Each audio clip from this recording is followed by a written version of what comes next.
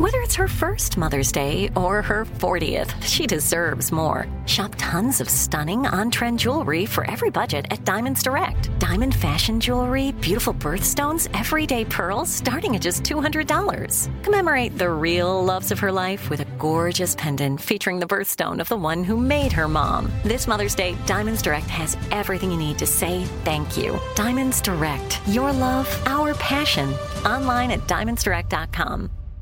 I'm Tracy from Stuff You Missed in History Class. Are you a small business owner or even someone who dreams of entrepreneurship? Then check out Season 2 of Mind the Business, Small Business Success Stories from iHeart Podcasts and Intuit QuickBooks. Join hosts Austin Hankwitz and Janice Torres as they interview entrepreneurs sharing insights around starting and nurturing a small business. You won't want to miss these inspiring stories of entrepreneurship and discovering ways to business differently so you can too.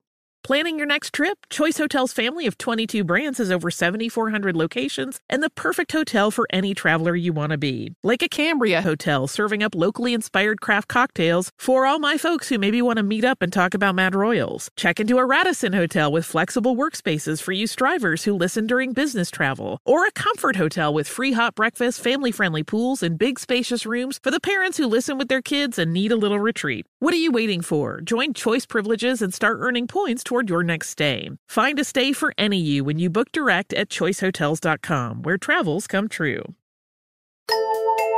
Welcome to Stuff You Missed in History Class, a production of iHeartRadio.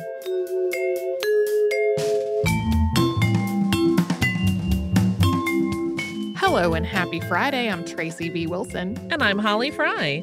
This week we had a 6 Impossible Episodes installment on just some stuff that's listener requested and too short. It's fairly frequently that we will get an email from someone who has a link to an article and says, hey, I think this would be a fascinating episode. And really that article contains everything or almost everything we know. And I'm like, that does sound like it would be a great episode, but that's all. That's it. Yeah. That's what we've got to go on. Yeah, those are always really tricky, and sometimes it's heartbreaking because it does sound amazing. Mm-hmm. And it gets exciting, and then not going to work. Yeah. Well, and then sometimes there is some person who has similarly found like a random mention of a person in a newspaper and then just makes it their next 2 years of work to go write a book on that person. And then maybe that could become the foundation for an episode at some point later, maybe even with the author on the show. But a lot of times it's just like, we don't have a really good place to start here. Right. Well, and then there are cases, right, where it's something like Fuhao, where there's a lot of guesswork in even the information we have. Mm-hmm. Where it's like, well, we think that might be whatever, but if you go much farther than that, you really are embellishing some things with speculation. Yeah. Yeah. Which, I'm for it. Makes honestly. for great TV. Yeah. I love it. A TV presentation of, something that's clearly fictional, but based on something factual. I'm here for it. One of the things that I sort of thought about as I was writing this episode, but then did not go into more detail, is Zinaida Shcherbakovan's art reminds me so much of artwork from other people that we have talked about on the show in full-length episodes. So Berthe Morisot also became really prominent in her circle of artists, and also did a lot of work that focused on other women in her life and children, and just having a simple beauty in things like watering the plants out on the balcony and that kind of stuff. But there's been a lot more historical and biographical focus on some of these other artists than on her, which did get mentioned in passing, but not into a lot of detail. I had a great time looking at a lot of her artwork. I don't think we mentioned specifically, there are a lot of nudes, so just be aware, I am not saying that nudes as artwork are bad, but I can see if you were like, let's look at this just in front of my classroom full of third graders, it might be a little bit of a surprise to suddenly have a screen full of artistic nudes. Yeah. One of the things I love about her work is that she very clearly is able to mimic a whole lot of different schools and styles. Mm-hmm. And I really, really love, she has a self-portrait of herself as Pierrot that I have always thought was really strikingly beautiful. Mm-hmm. It's another, the key to my heart is like light and shadow. So, and that one is very heavy on it. And I love it. I love it. I did not realize immediately in the picture that we talked about of the House of Cards picture, the painting of her children. Like when I first looked at it, I was struck by how sad and pensive, like expectantly sad these children's faces look. And it took me a moment to realize that like this was a year after their father died, was when their mother would have been painting this picture of them. And I was like, that adds context I hadn't immediately thought about. See, it's so funny to me because I did not know that before you prepped this episode. And I have always read that as kids looking very bored on like a day they're trapped inside. Like, because they are just all kind of like fiddling with cards. The what looks like probably her oldest son is like leaning in across the table with his head on his hand. And I've always been like, oh, these look like bored kids. But now that I know the context, I'm like, oh, I was reading that probably completely wrong. They probably are also bored. They were stuck inside a lot during that whole period. I enjoy doing these 6 Impossible episodes from time to time. And there is another podcast that I like called 99% Invisible. And usually over the holidays, they do mini stories. And I'm not able to keep up with every episode of that show. But every time I go to say, okay, what do I want to listen to right now? If there's a mini stories of 99% Invisible, I get very excited because I don't know. I like their deep dives into something that takes a half an hour. And I also like the thing that takes a couple of minutes per topic. Yeah. Super fun. I couldn't help but think of Katie Sanduino when we talked about Ella. Yeah. I hadn't until just now, but that's a great comparison. Well, it's one of those things I wonder about because like in the case of Katie Sanduino, who, in case anybody doesn't remember, was like a strong woman. One of the things that people always commented on was how she was stronger than like any man they knew, but she was like hyper feminine in her style and behavior. And I've always wondered some of that, is it like, are you just like doubling down on all of your traditionally feminine traits because there's this weird disparity of what people expect of women and how they are normally supposed to be frail and you are not. But it was interesting to note in Ella's case too, that when she took pictures, she was always dressed really well. And yeah, there's also a secondary level, right, of someone who has been born into poverty and from a family that was enslaved. Like there's a whole other level to that sort of presentation of personhood, of being, very refined and elegant, almost in some cases as a form of rebellion. But it made me think of the two of them. And then I was like, wouldn't it be great if they had met? That would be great. That's the fictional play I want to write, is like them at tea together. Oh, that would be fun. There are 2 different pictures that I found that of her with one arm extended straight out at the shoulder and someone else appearing to stand under. And both of them, I was like, these 2 pictures, I'm not saying they were staged, but they were less convincing to me than other pictures where there's one where somebody is standing next to her and like adjusting her dress. And the disparity in their height is the same. So it's like I almost feel like the ones where her arm is extended out from the shoulder, because it's so easy to do that perspective trick in that posture. Yeah. Like leads your mind to that conclusion.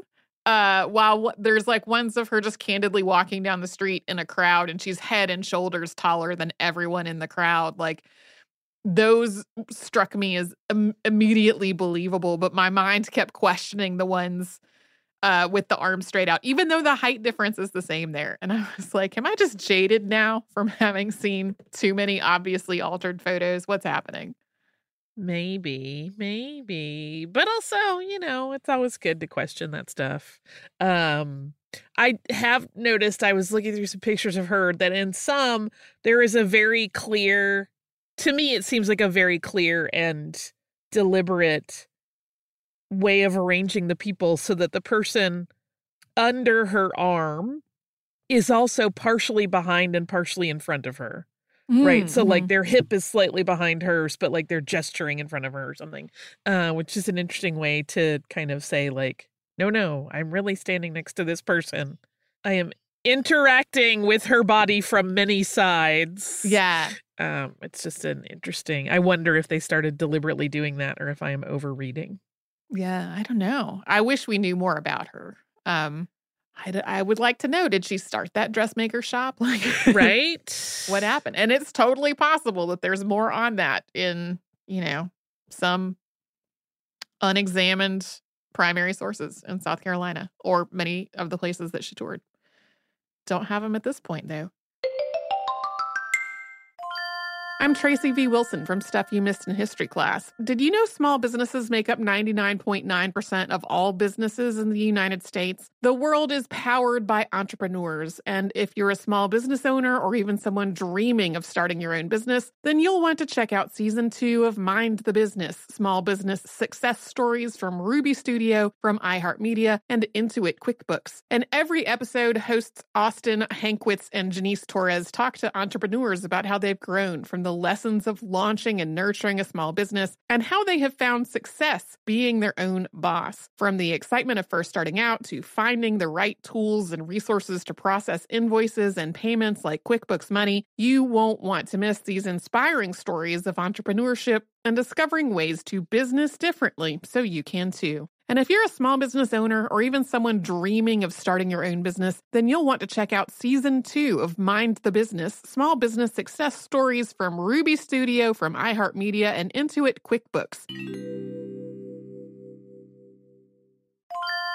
If you use paper, you're a human. But if you choose paper, you're a papertarian, someone who lives a paper-based lifestyle because it has a positive impact on the planet. And also because it's the easiest choice you'll make all day. Seriously. It's as easy as reaching for boxed instead of bottled water. It's as easy as opting for beauty products that come in paper packaging. It's as easy as grabbing eggs in a cardboard container. And that's all in one trip to the grocery store, which, if everyone's being honest, you were planning to go to anyway. But paper isn't just an easy choice. Papertarians know that it's the smart choice, too. Because paper comes from trees, a renewable and sustainably managed resource. And paper products are designed to be recycled. In fact, when you choose products that come in paper-based packaging, those fibers can go on to be recycled up to 7 times. So why wouldn't you go papertarian? Learn more at howlifeunfolds.com/papertarian. Focus Features presents Back to Black. I want people to hear my voice and just forget their troubles. Experience the music and her story. Know this. I ain't no Spice Girl. Like never before. That's my daughter. That's my Amy. On the big screen. I want to be remembered for just being me. Amy Winehouse, Back to Black. Directed by Sam Taylor Johnson. Rated R. Under 17, not a minute without parent. Only in theaters May 17th.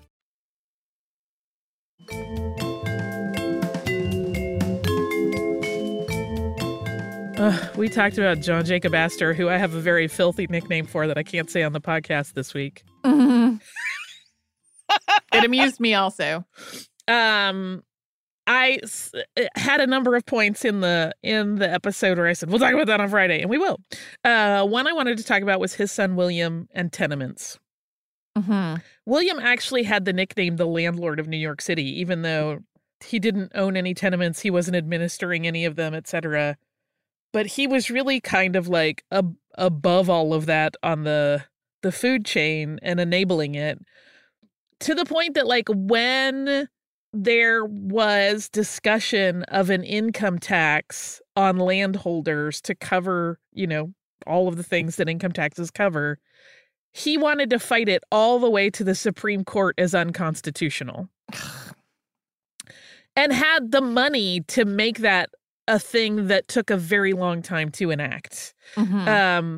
The other thing that came up was in 1867, so this would have been after John Jacob Astor the first was dead, was that in the 1860s, there was a lot of recognition that New York City had grown so fast and was getting so tightly packed in some places that it was a health crisis. Yeah. And that there were 500,000 people living in tenements that were in horrible, upsetting conditions.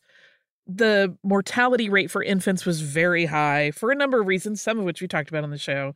And one of the things that the New York legislature tried to do was to say, hey, if you have a lot of this allotment size, that 25 by 100, that was how lots were initially portioned out, you have to leave 40% of it for like green space or usable space. I mean, those were initially intended for like a family to put up a home and tie out a cow. That was it. And so to have suddenly dozens and dozens of families living in that space, not great. William fought it and fought it and fought it and got that number to reduced, I think, to something like 5%. And it's like, great. So you have a little strip of green next to the sidewalk. You can thank William Astor for that. I wanted to quickly note that, like, in other contexts, a tenement is basically an apartment, and like higher density housing is something we critically need in for the sure. world. But like tenements, as they were built, especially in like the 19th and early 20th century, were horribly overcrowded, and a lot of them just like very shoddy construction, not hygienic at all. But then the fact that people were living in these tenements was like it reflected back on them in a pejorative way.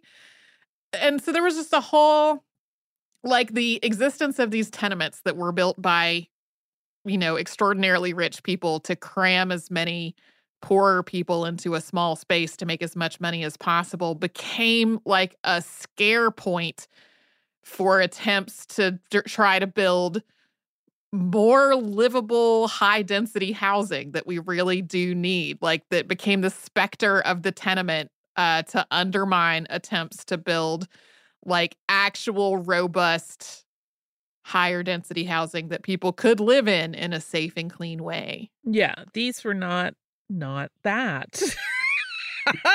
They were part of the reason that New York was struggling with dirt and whatnot in the street, because a lot of them had one bathroom, which then just got dumped into the street. I am a very spoiled human. I live in a situation where my husband and I each have our own bathrooms. If we have a house guest, I lose my mind because I'm like, So I cannot imagine sharing a bathroom with multiple other families. I know people still do it. Please know I'm recognizing what a spoiled human I am and what privilege this comes from. But if you then keep upping that number to 36 families worth of people sharing one bathroom, you can see how that's not livable. Like, that is too much. William, I have feelings. I did mention that I was going to talk about Astor arriving in New York when there were 23,000 residents, and how I came to wrap my head around that number, and it made me laugh and laugh at myself. I do not know what the current number is for what's considered full capacity in Magic Kingdom, but at one point it was 25,000. Okay. Or at least that is what a cast member once told me. And so I was like, if all of the people in Magic Kingdom were spread out around the island of Manhattan, it would feel empty. Yeah. And that became like how I thought about it. Like on its busiest day, like in a July, when everybody's off of school and there are lots of families there. That just made me go like, oh. And now, of course, I don't even know the current population of Manhattan. It's in the millions, I think, right?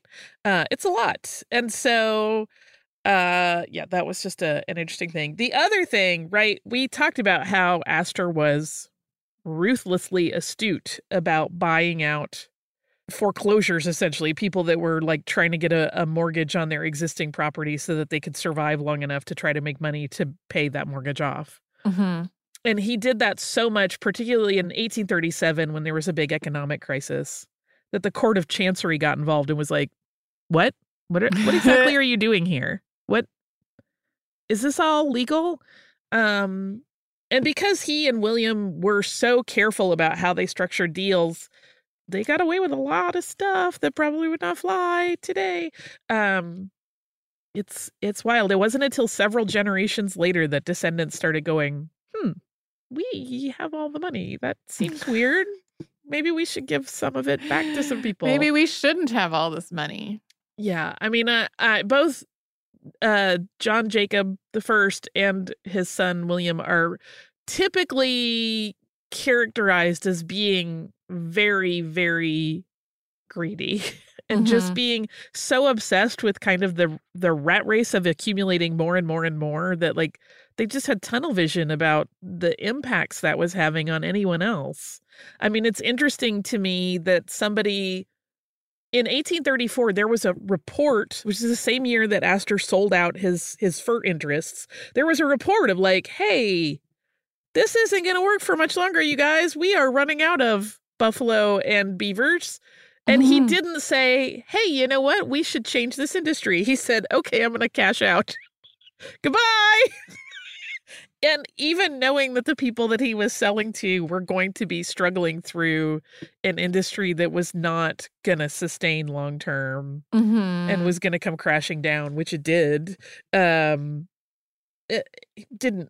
There's no mention of that. Just like, yeah, can I have the money, please? Thank you. Enjoy your new companies. Goodbye. Fascinating. I'm very fascinated by this phase of history in the U.S. lately because there are so many things we kind of take for granted about, like, oh yes, the Astors were very wealthy. Well, how did they get all that wealth? Like, we should really examine that. Similarly, if you're wondering why we didn't mention the Waldorf Astoria, that did not get built until later. It is a reference to Waldorf where he was born and to the Astors. It was built by one of his descendants, but not John Jacob I. Later, maybe we'll talk more about them. Maybe we could do a series on the Astors. There are Astors living today who do a lot of charitable works with their money, which is great. I haven't researched them beyond that because that's an invasion of privacy. And that's this week on how rich families became a thing in the United States. Yeah.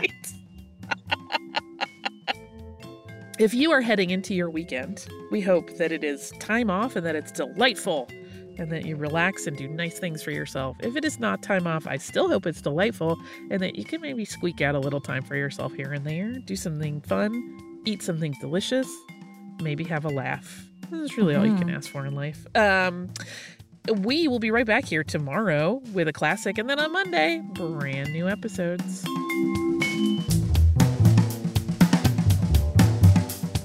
Stuff You Missed in History Class is a production of iHeartRadio. For more podcasts from iHeartRadio, visit the iHeartRadio app, Apple Podcasts, or wherever you listen to your favorite shows. Xumo Play is your destination for endless entertainment. With a diverse lineup of 350 plus live channels, movies, and full TV series, you'll easily find something to watch right away. And the best part? It's all free. Love music? Get lost in the 90s with iHeart 90s, dance away with hip-hop beats, and more on the iHeartRadio music channels. No logins, no signups, no accounts, no hassle. So what are you waiting for? Start streaming at play.xumo.com or download from the app and Google Play stores today. All you can stream with Xumo Play. Xfinity has free premium networks for everyone this month, no matter what kind of entertainment you love. Addicted to true crime? Catch killer cases and more spine-tingling shows on A&E Crime Central. Crave adventure? Explore Asian action movies on Hi-Ya. Searching for something extreme? Check out skating, snowboarding, and more on Fuel TV Plus, the global home of action sports. And find crowd-pleasing bops on iHeartRadio's Hit Nation playlist. There's new free shows and movies to love every week. Say free this week in your Xfinity voice remote. This is Malcolm Gladwell from Revisionist History. eBay Motors is here for the ride. With some elbow grease, fresh installs, and a whole lot of love, you transformed 100,000 miles and a body full of rust into a drive that's all your own. Brake kits, LED headlights, whatever you need, eBay Motors has it. And with eBay Guaranteed Fit, it's guaranteed to fit your ride the first time, every time, or your money back. Plus, at these prices, you're burning rubber, not cash. Keep your ride or die alive at ebaymotors.com. Eligible items only. Exclusions apply.